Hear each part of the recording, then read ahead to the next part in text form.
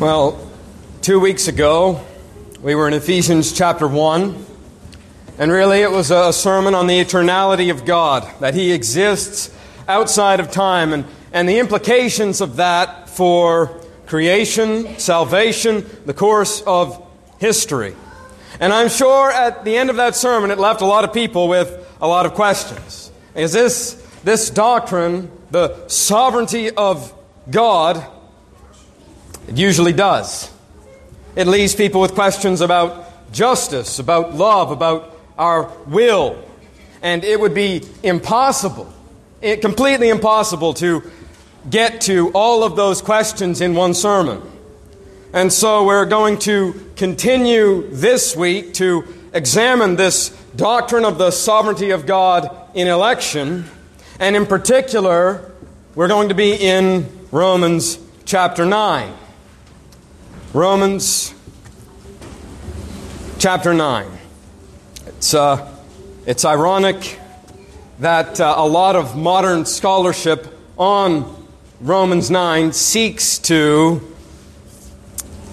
escape from what the chapter seems to be clearly saying. Tries to escape from the passages that say God unconditionally elects individuals to participate in His promises and blessings. The chief of them being salvation and all that that entails. Many interpretations of this chapter try to get away from that. And so I want to spend our time this morning looking carefully at the passage. And I want to look carefully at it to see what it does not say, to see what it does say, and then answer a few of the objections that come up, because they come up right here in the text. So that's, Lord willing, the direction we're going to be going this morning. What's the point of this chapter? How does it make the point? And what are some objections to that point?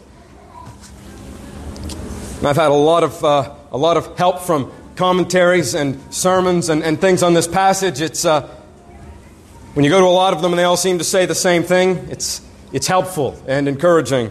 But so if you hear something that you've heard before, that's all right. Everyone who believes that this passage is about unconditional election seems to be saying the same thing. So I wouldn't be surprised at all if you say, I heard that here, I heard that there. Everyone's kind of saying the same thing about it. Well, that said, Romans 9, verse 6 on to verse 23. Romans 9, 6 through 23. But it is not as though the word of God has failed, for not all who are descended from Israel belong to Israel, and not all are children of Abraham, because they are his offspring. But through Isaac shall your offspring be named. This means that it is not the children of the flesh who are children of God, but the children of the promise are counted as offspring. For this is what the promise said. About this time next year I will return, and Sarah shall have a son. And not only so, but also when Rebekah conceived children by one man, our forefather Isaac, though they were not yet born, or had done anything either good or bad, in order that God's purpose of election might continue, not because of works, but because of him who calls, she was told, the older will serve the younger. As it is written, Jacob I loved, but Esau I hated. Verse 14, what then shall we say? Is there injustice on God's part? By no means. For he says to Moses, I will have mercy on whom I will have mercy, and I will have compassion on whom I have compassion. So then, it depends not on human will or exertion, but on God who has mercy. For the Scripture says to Pharaoh, for this very purpose I have raised you up, so that I might show the earth. So then he has mercy on whomever he wills, and he hardens whomever he wills. Well, you will say to me then, Why does he still find fault? For who resists his will? But who are you, O man, to answer back to God? Will what is molded say to its molder, destruction, in order to make known the riches of his glory for vessels of mercy, which he has prepared beforehand for glory? Let's pray.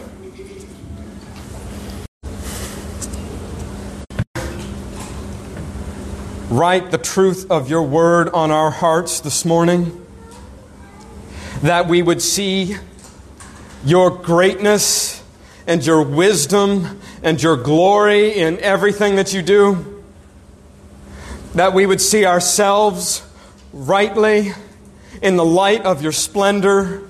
And God, I pray that you would help me, Lord. This is a challenging passage. And we don't want to approach it flippantly, and we don't want to approach it arrogantly, but with charity. And so I pray, Lord, that you would help me to have my heart rightly ordered this morning. And I pray that you would be with all of us and have our hearts rightly attuned to you, to hear what your word has to say. You have given it to us, God, and I pray that you would help us to see it and know it, Lord. And more than it, to know you, that we might rejoice in our Father in heaven. Thank you, God. There is no one like you. And it's in the name of your Son, Jesus Christ, we pray. Amen. Well, this passage often is the go-to passage for the doctrine of election, and rightly so. It says a lot about election. However, that's not the reason why this passage is here. This chapter was not inspired by the Holy Spirit and written down by Paul primarily to be a discourse on unconditional election. It's actually making a very important point regarding our assurance of the certainty of the promises of God. You see, this passage in Romans 9, it exists, it is in the Bible to answer a very specific question. And in order to understand this chapter and chapter 10 and chapter 11, you need to know what that question is. It's like Jeopardy. You've got the answer, but now you need to know the question. And usually when Romans 9 is discussed, that question, or sometimes the problem that Romans 9 is assumed to be answering is this: the Gentile Christians think that God has rejected ethnic Israel. That's a common starting point for interpreting this passage. Certain Gentile Christians in Rome may have wrongly began to thought that because of what's happening to the Jews, God has rejected them and cast them aside, and now the Gentiles are His chosen people. The Israelites are kicked to the curb. And Paul is going to refute that, and so Romans 9 is dealing with that wrong assumption. And if that is the main point of Romans 9, it has a tremendous influence on how you interpret the chapter. But that is not the main point being addressed here. It is, you say, well, it talks about it, doesn't it talk about it at all? Yes, it does in Romans chapter 11. But it's not the starting point. In chapter 11, there's a caution comes. There's a warning not to think that because of everything said in chapters 9 and 10, don't think because of all of that God has rejected Israel. But that line of thinking, it doesn't enter into the equation until later. It's not the starting point. It's not the problem that Romans 9 is taking up. And so it shouldn't have any bearing on how we interpret this chapter. Maybe you think, well, hold on, Romans Romans 11:28, ethnic Israel regarding election is beloved by God, and that's true. And there will be, I believe, a future where God, after the fullness of the Gentiles are brought in, will effectively draw the nation of Israel to himself. And in Romans 11:28, it is speaking about a corporate election of that nation of people. That's true, but that's not what is happening here in Romans 9. And I say that because in chapter 11, verses 5 and 6, a distinction is made. A distinction is made between those individual ethnic Israelites who are elect and those ethnic Israelites who are hardened. And in those verses, so chapter 11, 5, 6, 7, I think 8 and 9 as well. In those verses, they are elected to grace and faith and believing the gospel. It's continuing the same argument that begins here in chapter 9. And so Romans 9, it's not dealing with the perception of God rejecting Israel. Romans 11 is, but not here. So if that's not the point, what is? Well, let me give an illustration. Imagine a king, great, powerful king, came and he made a promise to a village. And his promise was, your land will be secure forever. I will never stop protecting this city. I will set my love upon it and I will establish it as my capital of my empire, and it will never fall to its enemies. From here I will rule with justice. And people from all over are going to come and swear allegiance to me, this king, at this city. Imagine a king made a promise like that to this little town. Now, what would you think if you heard on the headlines that village was overrun by its enemies? All of its inhabitants were driven out to the far-flung corners of the earth, and all of the stately buildings that promised its imperial future were destroyed. They were cast down. Well, I know what you would think. The promises that king made to this little village, these people, they failed. They have fallen to the ground. He said he was going to do all of these wonderful things, but he didn't do any of them, and now his words have fallen. I mean, that's what you would think, right? If a king said he was going to do something and he didn't do it, what good are his words? What good are his promises? That's the problem Romans 9 is addressing. Because Romans 8, one chapter earlier, it holds the greatest concentration of promises in the Bible. There is therefore now no condemnation for those who are in Christ Jesus. We have been made heirs of God and fellow heirs with Christ. For those who love God, all things work together for good. For he who did not spare his own son, but gave him up for us all, how will he not graciously with him give us all things? We are more than conquerors through Christ who loves us. Nothing shall be able to separate us from the love of God in Christ.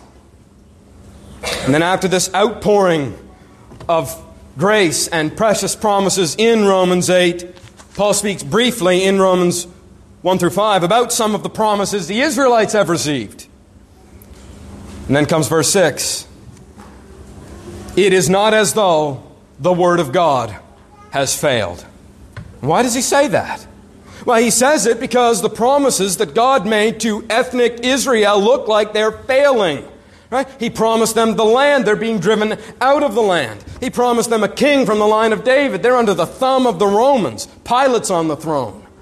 He promised them the Messiah. He promised them the adoption, the worship, the covenant. And when the Messiah came and the time for his promises, and if he can't, what good are they? There's a lot more at stake here than just the prejudice against the Jews. And the answer that Romans 9 provides is that all of those promises in the past will come to pass and are coming to pass, but not for ethnic Israel. They are coming to pass for true Israel or faithful Israel or whatever name you want to put on them. But there is a people sliced out of ethnic Israel that belong to God all along, like the 7,000 who in Elijah's day would not bow the knee to Baal. They are the ones who inherit the promises of Romans 8. And they were not chosen based on ethnicity. God's sovereign purpose. That's the argument that Paul makes for why we can trust God's promises. And he makes that argument, he begins it starting in the second half of verse 6. It says, "For not all who are descended from Israel belong to Israel, and not all are children of Abraham because they are his offspring, but through Isaac your children shall be named." This means that it is not the children of the flesh who are children of God, but the children of the promise who are counted as offspring. And so right here there's a division being made way back in the time of Abraham. And that division is true Israel and ethnic Israel. Whatever you want to call them, but not all descended ethnic belong to Israel. And not everyone descended from Abraham are his children. You think, well, that must be talking about Ishmael and Isaac. No, because he already told us back in chapter 4 that true children of Abraham are children of faith, those who have faith, not biological descent. That's been already very clearly established. And if you think, well, then it must be a distinction between ethnic Jews who believe and ethnic Jews who do not believe. No, verse 8 tells us it is between children of the flesh and children of God. It's not children of the flesh who are children, but who are the children of God, but the children of the promise. In fact, all in Romans 8, that distinction is made between those who are in the flesh and those who are of God. And so here, he is identifying in these verses who the true children of God are. That's his first argument for why the word hasn't fallen. The promises of God were never intended for every ethnic Jew or for the children of biological descent. They were for the children of the promise. I hope you see that in these verses. It's there 3 times. Not all who are descended from Israel are Israel, but not all who are children, not all are children of Abraham who are descended from Abraham. Not all the children of the flesh belong to God, but the children of the promise. So the promises were never intended for physical Israel. And I would argue that the promises are spiritual somewhat as well, but that's beyond the scope of this morning. But the promises that God gave were never to all of these people, but to the section of those people who are faithful, children of promise. Which takes us to Paul's second reason for why the word hasn't fallen. He's going to give us one more after this. It has always been true for the children of the promise. That's 1. And 2, second, those children did not come into being by their own doing. And you see the direction that Paul is taking us. It isn't of the natural descent. True Israel, children of the promise, did not come into being by their own doing, but by the sovereign and effective word of promise. He makes that point with Isaac. Children of the promise are not born of the flesh like Ishmael was, but they are born from the miraculous, life-creating, sovereign power of God. And if you remember the account in Genesis, Abraham, he really wanted Ishmael to inherit the promises, right? He wanted Ishmael to be the one. He and Sarah connived together and they got Ishmael. And so he wanted God to give the promises to him. And God said, he saw what he did, and he answered him, what is quoted in verse 7, "No, but through Isaac your offspring shall be named." Why? Because God doesn't build his people through that human method. He does it by miraculous, regenerative, creative power that makes people born again. That's why verse 9 says what it says. He is telling us how do children of that promise come into being. So the promises of God belong to children of the promise. Where do those children of the promise come from? They come from God, and God enters into the scene and creates them at the appointed time. So true Israel, or the children of promise, or whatever you want to call them, they don't make themselves. God does. For this is what the promise said, about this time next year I will return and Sarah will have a son. When God told this to Abraham, Sarah was barren, right? No children, and none going to come. It was totally impossible for Abraham and Sarah to have a child.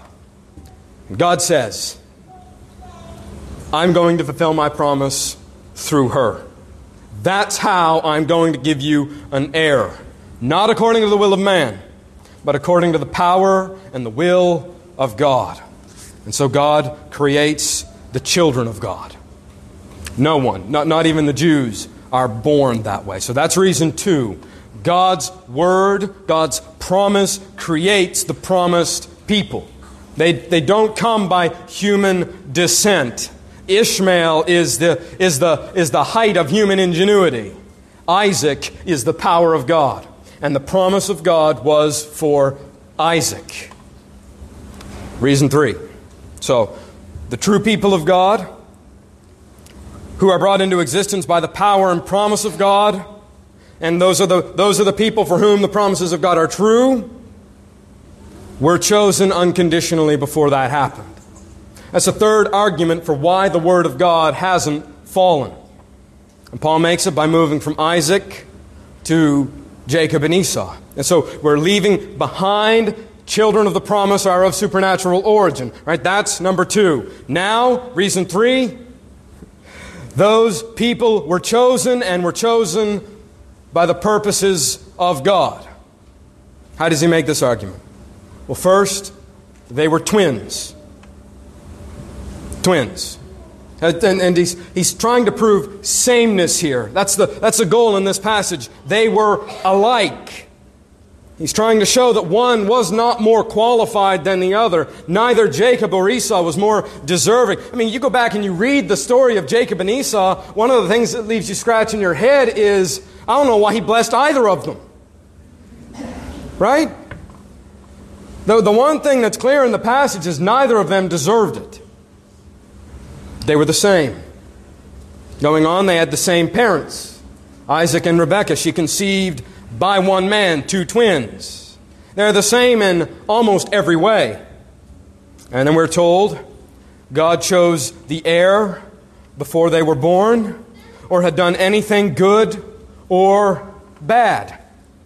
No action had been taken by them to influence the choice God made. That's the point being made here. Their actions did not influence God. Before either of them were born or had done anything, these 2 twins who were completely the same in every way, God tells Rebekah, the older will serve the younger. That's what it says. Why? Why does God do it this way? Paul tells us in no uncertain terms in verse 11, though they were not yet born or had done anything good or bad, in order that. So why did God do it this way? What is God up to? He tells us, in order that God's purpose of election might continue, not because of works, but because of Him who calls. So God chose true Israel. He chose the child of promise, and He chose Jacob over Esau in order that His purpose of election might continue in a certain way. What's that certain way? Not on the basis of anyone's good or bad deeds. It was before they were born. So election not on the basis of works. And if you've never read this before, you would be working through here, you get to this point, not on the basis of works, and you would expect Paul to say, but on account of faith, right? Because that's what it says earlier in Romans 3, not by works, but by faith. Same thing in Galatians 2:16, same thing in Ephesians 2:8 and 9, same thing in Philippians 3. Not because of works, but because of faith. And that's not what he says here, because it's not what he's talking about at all. He's not talking about faith. And if he was electing on the basis of faith, it would defeat his entire argument. Does not look good for the idea that God looks down the corridor of time to see who is going to have faith and elects based on that. That's actually the opposite of what he says here.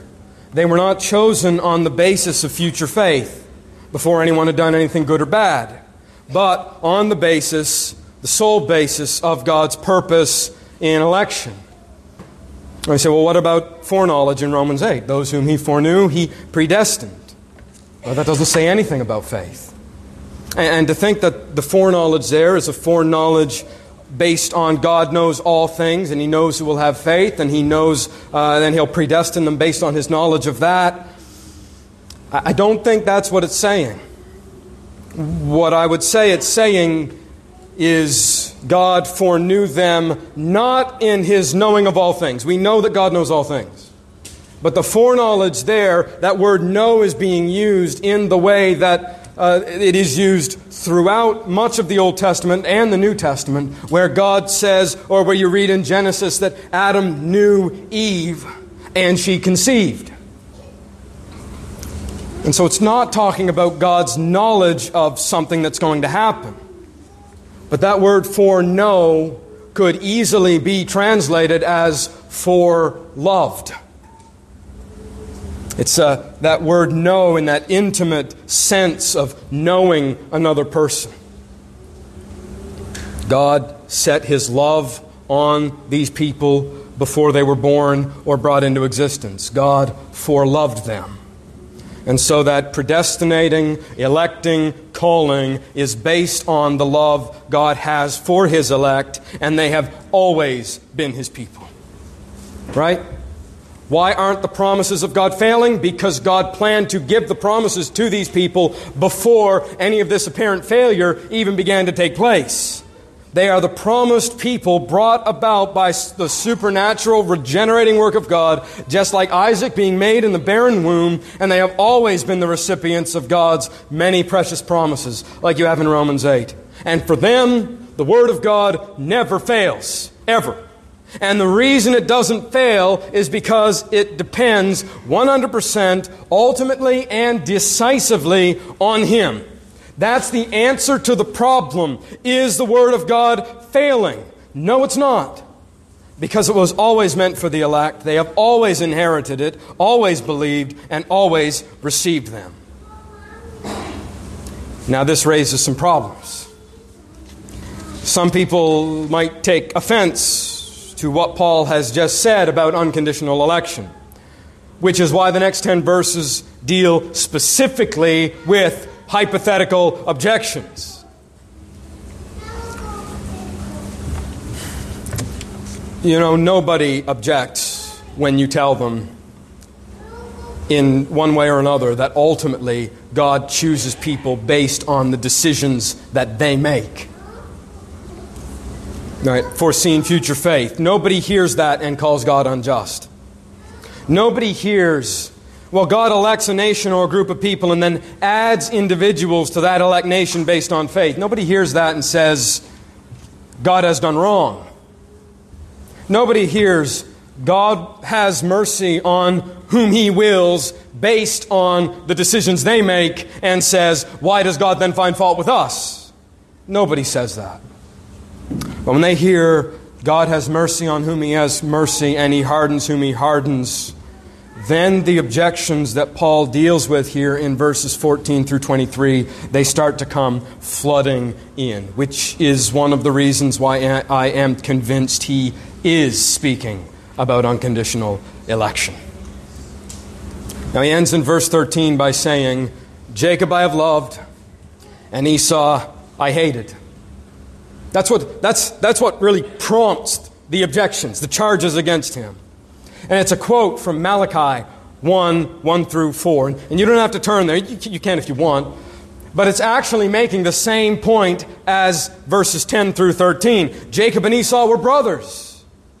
And yet, God loved Jacob and hated Esau. And what does that hatred look like? Malachi 1, verse 3. But Esau I have hated, and I have turned his hill country into a wasteland, and left his inheritance to the desert jackals. Edom may say, Though we have been crushed, we will rebuild the ruins. But this is what the Lord Almighty says. They may build, but I will demolish. They will be called the wicked land, a people always under the wrath of the Lord. Now, I'll leave the interpretation of that up to you. But I think hatred, meaning just loved less, might not be exactly what God is talking. I don't say that cynically. I say that seriously. It does not look good for Esau. And that declaration of love for Jacob and rejection of Esau, that's what prompts the first hypothetical charge brought against God by the apostle in verse 14. What shall we say then? Is there injustice on God's part? The answer, by no means. Strongest possible objection. No way. Why? Here's the reason why what God is doing is not unjust. Here's that for again. For is answering the question. God is not unjust. Why? For God said to Moses, I will have mercy on whom I will have mercy, and I will have compassion on whom I have compassion. So it depends not on human will or exertion, but on God who has mercy. The inheritance, the promises of God ultimately and decisively do not depend on human will or human effort, but on God who has mercy.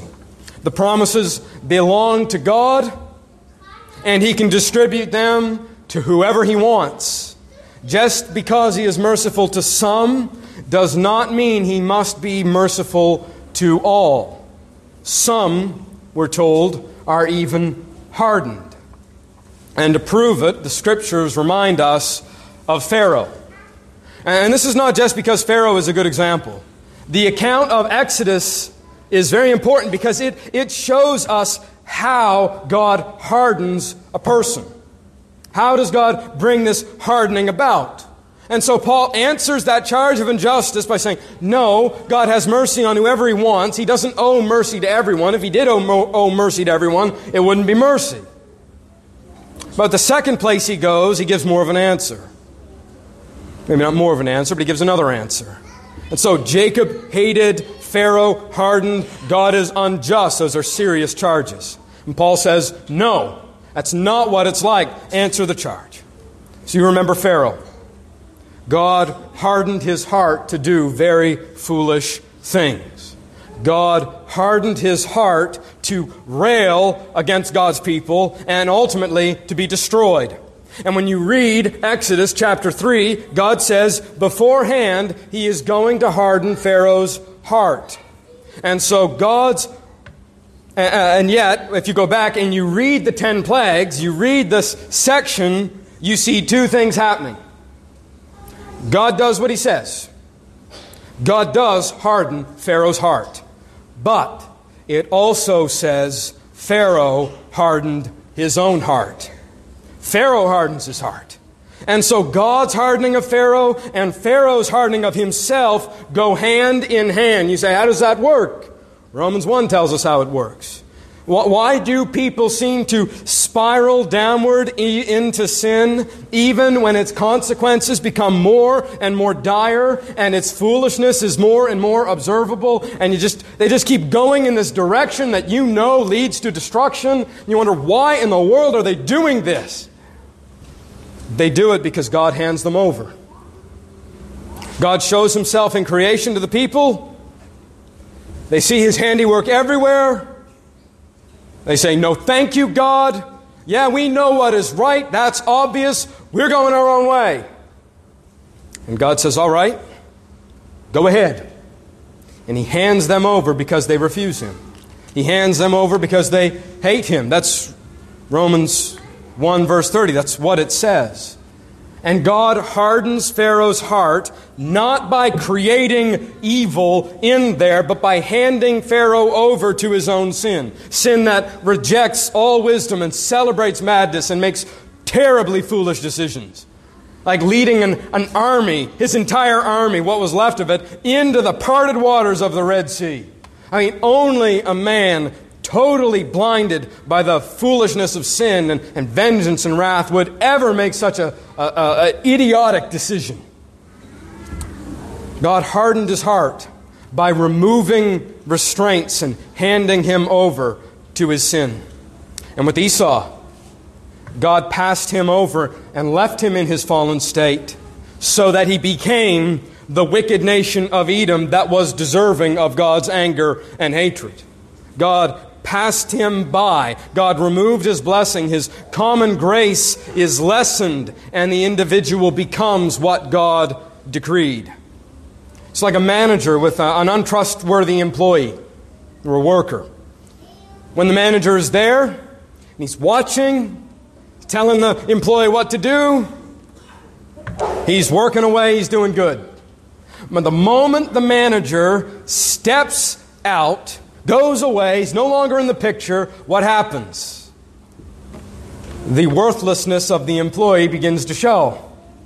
Maybe he stops working, maybe he steals from the company, maybe whatever he does.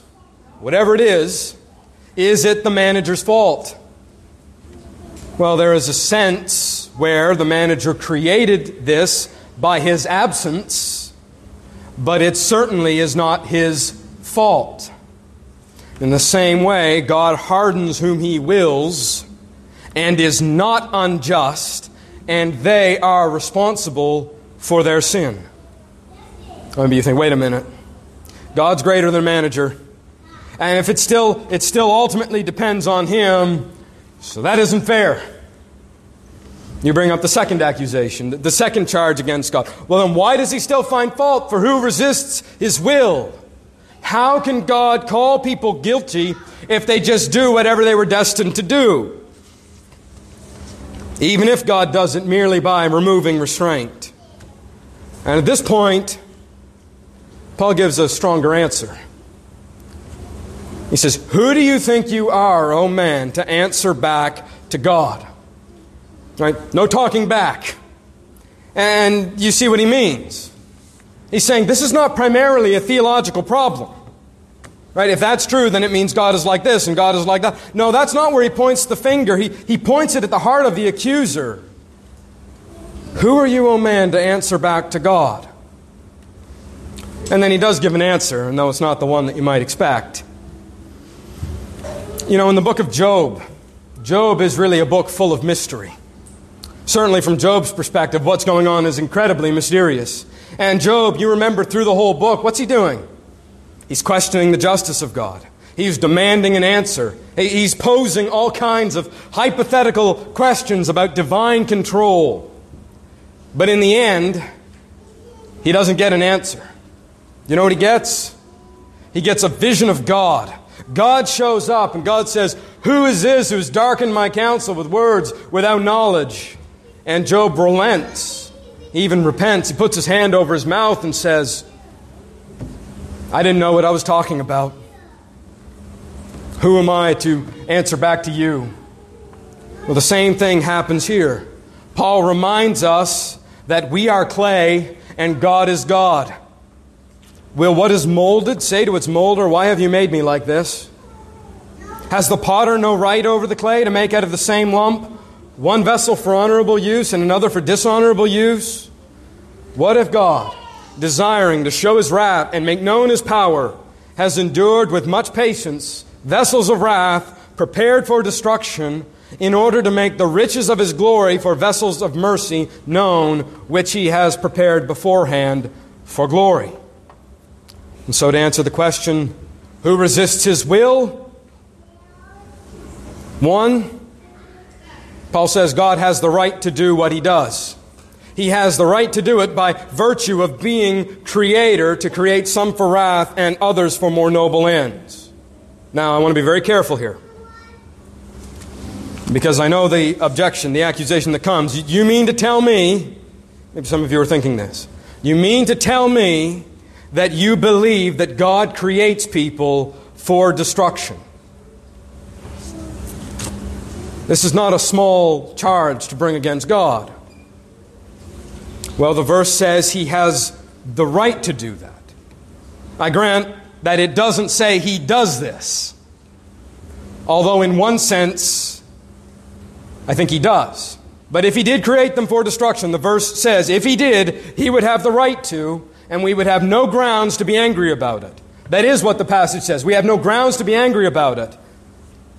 But also, No theological system can escape from this reality.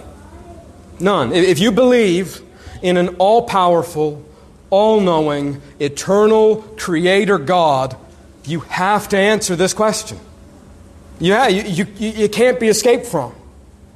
Because God knows who will believe, and He knows who will not believe, and He creates them anyway. And there are countless people who God, knowing they would not believe and would be destined for hell, God created.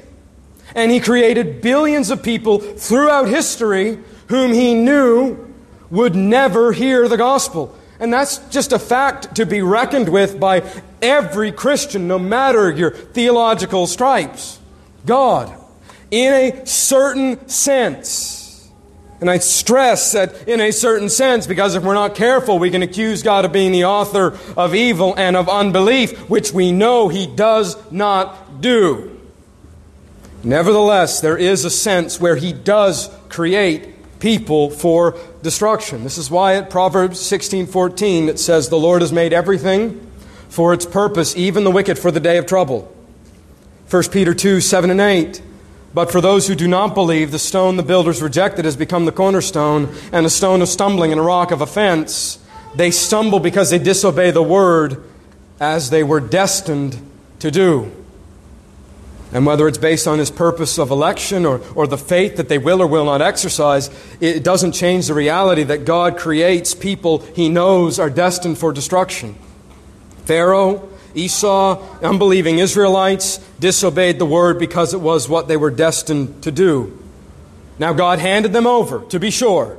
But the first step, if you want to answer this question, the first step to answering, and we're going to get to maybe an answer that you find a little more satisfying, but the first step to answer, how is this right, is to humbly confess that God is God and I am not.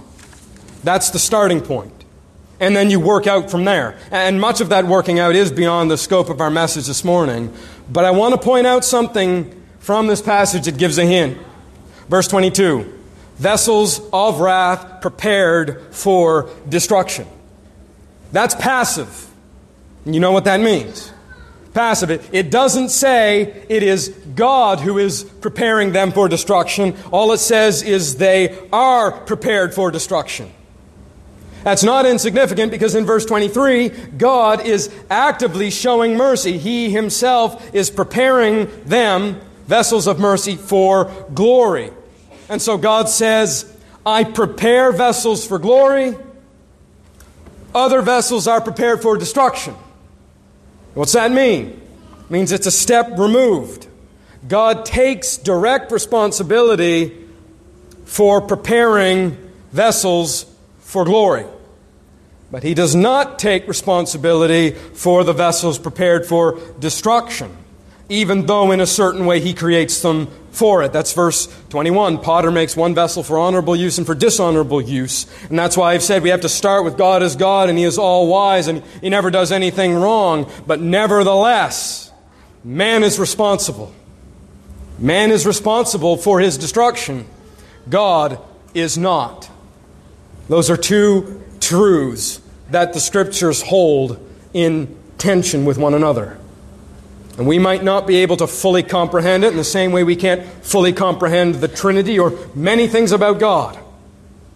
But elsewhere in Scripture, it's made abundantly clear. The responsibility for preparation for destruction is not just in many places, but is always placed squarely on the heart of the person who goes on to be destroyed. Jesus says, "You will not come to me so that you may have life." God is patient with people so that they will come to repentance. Over Jerusalem, I long to gather you, Jesus says. I long to gather you like a hen gathers her chicks, but you were unwilling. Or Acts 17, God commands all people everywhere to repent. And if they don't, it's on them. And there are many other passages, dozens of other passages that say the same thing. And you see this tension in Scriptures. It might not work out in my little brain, but I'm sure it works out in God's. And so it's possible to make too little of this doctrine, but you can make too much of it as well. We want to avoid both of those ditches. One denies the sovereignty of God over all things. The other accuses Him of doing what is evil. Both of those are not good places to be. God is merciful to an undeserving people who inherit His promises, and He hardens the people who bear the responsibility for their hardening and are thus prepared for destruction. Which takes us to the third charge, which isn't at the end of this chapter, but naturally comes from it, and you do see some of it right in the beginning, and that charge is, well, what about evangelism? What about evangelism? And I don't mean 2 Timothy 2:4, God desires all people to be saved, but what effect does the doctrine of election have on our relationship to lost people? All right, that's the charge. If you believe in election, why bother? You don't need to do anything. God has elected them. Well, I bring the charge up here because it is the total opposite of the effect that it has on the Apostle Paul in this chapter. Have you ever noticed, has it ever occurred to you, that this foundational chapter on the doctrine of unconditional election begins with a lament and the earnest desire that Paul has for the lost, for his lost kinsmen? Verse 1 through 3. I am speaking the truth in Christ. I am not lying. My conscience bears witness in the Holy Spirit that I have great sorrow and unceasing anguish in my heart. For I wish that I myself were accursed and cut off from Christ for the sake of my brothers, my kinsmen according to the flesh. This is not the language that one usually associates with election. Great sorrow and unceasing anguish over the lostness of his people. So much so, what does Paul say? If I could be cursed, cut off from Christ, sent to hell, if it meant the salvation of those whom I loved, if God worked that way, and Paul knows he doesn't, but he says, if he did, Paul would be willing to do it. Listen, that is a far cry from, well, God will save His people. Shouldn't be any such thing as a cold-hearted Calvinist. And if you are, something is wrong. God electing, showing mercy, hardening, it should not have the effect of making you shrug your shoulders and say, well, it's all up to Him. That's not the effect it has on Paul. Great sorrow and unceasing anguish, tears and pleading. The doctrine of election is not supposed to quench that. It's supposed to comfort that fear, that anguish, and deepen the concern for those who are perishing. Where does Paul take his anguish? Where does he take the burden that he carries? Where do you take the burden that you carry for a son or a daughter or a mother or sister, and you know they don't believe, and you've told them and they've heard the gospel? You know, if it's up to them, there's no way. There's no way they're going to believe. You should have heard what they said to me the last time I even mentioned the name Jesus. They tore me up and down. It's the last thing they ever want to hear about. You're carrying that around. Where do you go? You go to God. And you go for two reasons. One, He is God. He will always do what is right. And you can trust Him to do what is right. And even though you would have saved immediately, the person that you're praying for and the person that your heart goes out to, you can take them to God and you can rest there, but it's not an unsorrowful resting place. But you can say, the God of all of the earth will do what is right with my lost loved one. But you don't stop there. That's a bad place to stop. If that's as far as you get and you sit down on your hands, that's not good. That's not where it takes Paul. Because Paul also goes to God because he knows that God is the only one who can overcome a hard heart. And the doctrine of unconditional election, it ought to spur you forward in earnest desire to see an undeserving people saved. That's what it does to Paul. I mean, look at him in chapter 10. Brothers, my heart's desire and my prayer to God is for them that they might be saved. You wonder, how in the world does election create that kind of earnest prayer and desire? It does it like this. Paul, he goes into the synagogue. If you're reading through the book of Acts, what does he do? When he gets to a town, he goes into a synagogue and he begins to preach to them about Christ. And those people hearing him, time after time after time, his kinsmen according to the flesh, instead of embracing Christ, instead of just being neutral about it or uncertain, every time he goes, they become furious, they become violent, and they want to kill him. They drive him away. And so he has exhausted all of his persuasive ability. He has said everything that could be said as clearly as it could be said. Every obstacle, intellectually speaking, is overcome. And they respond with unmitigated hatred. They're not interested at all.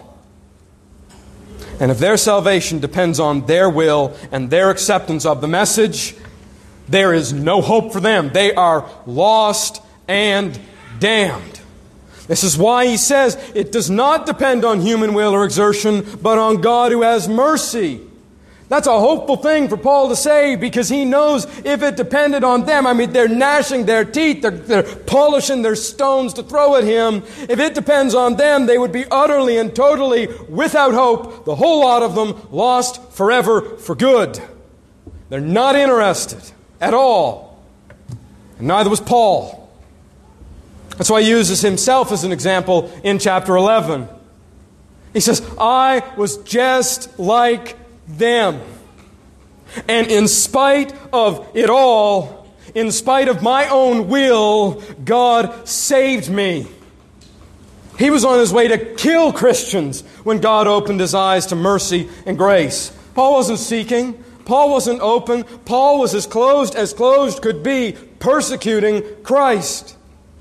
In chapter 11:2, he says, but look at me. I'm an Israelite. I was just as hard-hearted as the rest. When I walk into a synagogue and they get gnashing their teeth, they're so angry they can't even think straight. That was me. I was there. And God saved me. So when he looks out at a people who are unworthy and undeserving, a people who are rejecting Christ and hate the Lord God, Paul sees a people who were just like him.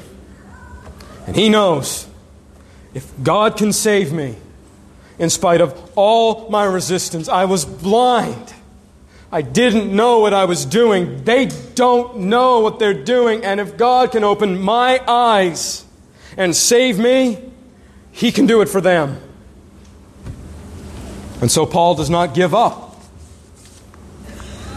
when the people he loves hate the God he loves. And he goes back again and again and again until they drive him away. And when he leaves the synagogue and shakes the dust off of his feet, it's never with, oh, fine, I hope you enjoy your place in hell. He shakes the dust off his feet because that's what Jesus told him to do. And he does it with unceasing anguish and great sorrow. Have you ever been there?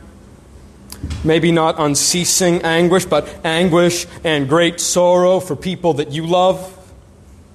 Your sons, daughters, mothers, fathers, sisters, brothers, or even just strangers that your heart goes out to in a particular way.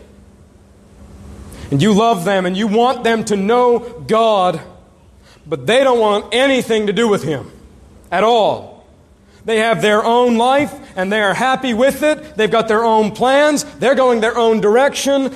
God works for you, not for me, and no thank you.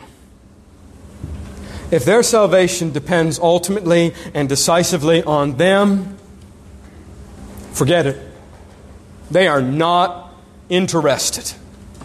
And in 2023, as it seems restraints continue to be removed, God is more and more vilified, and where people crumple the tracts you hand them and are angry for even having received one. In a world that celebrates every kind of sin imaginable without hesitation, where becoming a Christian is increasingly costly. You're going to be talking to people who say, if I become a Christian, I'm going to lose my job. If I become a Christian, my family's going to hate me. If I become a Christian, I'm going to have to break up this relationship that I'm in. If I become a Christian, there's going to be a cost. When you live in that kind of world and believe, well, it's really up to them, I have zero hope that anyone of their own volition, without God intervening, would ever turn to Him. I mean, if Paul couldn't persuade them in his day, if Jesus couldn't persuade them in John 6, what hope do I have? I mean, when you go out and talk to people, you are talking to people who don't know who Jesus is, don't know the Bible, don't know right from wrong, don't know their right hand from their left. They have no bearing of righteousness, no Christian foundation at all in many things. Do you think a couple of words on the track will persuade them? The only thing that persuades a person to become a Christian is the power of God that opens their eyes and makes them alive. God is the one who opens the eyes of the blind and mercifully saves those who hate Him. And if it wasn't for that, I'd be done. It's just too utterly hopeless. Mankind too far gone, too captive to sin. I mean, what grounds do I have to say today that a person who hates God and who hates everything God says, from a culture that hates God and hates everything the Word says, what hope do I have of persuading one of them to come to faith? I don't. But if it depends on God who unconditionally elects, I have hope that God can save those who are willingly perishing. I have hope of guaranteed success, even though I am in a world where God is not only not rejoiced in, but regarded as a great villain. All that rejection ought to do is drive me more in anguish to the Lord who saves. Lord, I was just like them, and You saved me. And so this doctrine of election, it's not about winning arguments. It's about God's promises not falling to the ground. It's about confidence in the reliability of God to do everything He said He's going to do. It's about you being able to trust God to do what is right, even if you don't understand it. It's about hope for you, who at one time could not have cared less about God, but now love Him and would lay down your life for Him, hoping that God will do the same for those you love. Having broken hearts before God for people you want to see come to Christ. People who were just like you, and you would give your soul for them. We ought to pour out ourselves to rescue as many as we can as we were rescued. God will make it effective in ways that you could never imagine Him bringing to pass. We have a great hope in our great God. Well, let's pray. Lord, thank You for Your word. I pray I would not be misunderstood in anything that was said. Lord, You are not the author of evil. You are not responsible for the destruction of human life eternally. We are responsible for it. But Lord, I pray that You would encourage the hearts of Your people to be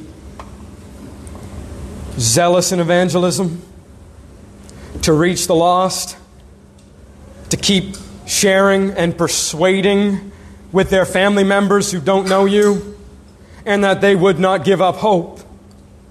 We were as lost as the rest, as lost as everyone. We once walked in those ways, but God, you delivered us. You pulled us up out of the pit. You can do that for anyone. For anyone, God. And so I pray that the warmth of your grace would melt even the hardest of hearts, and that your people would be confident in Christ.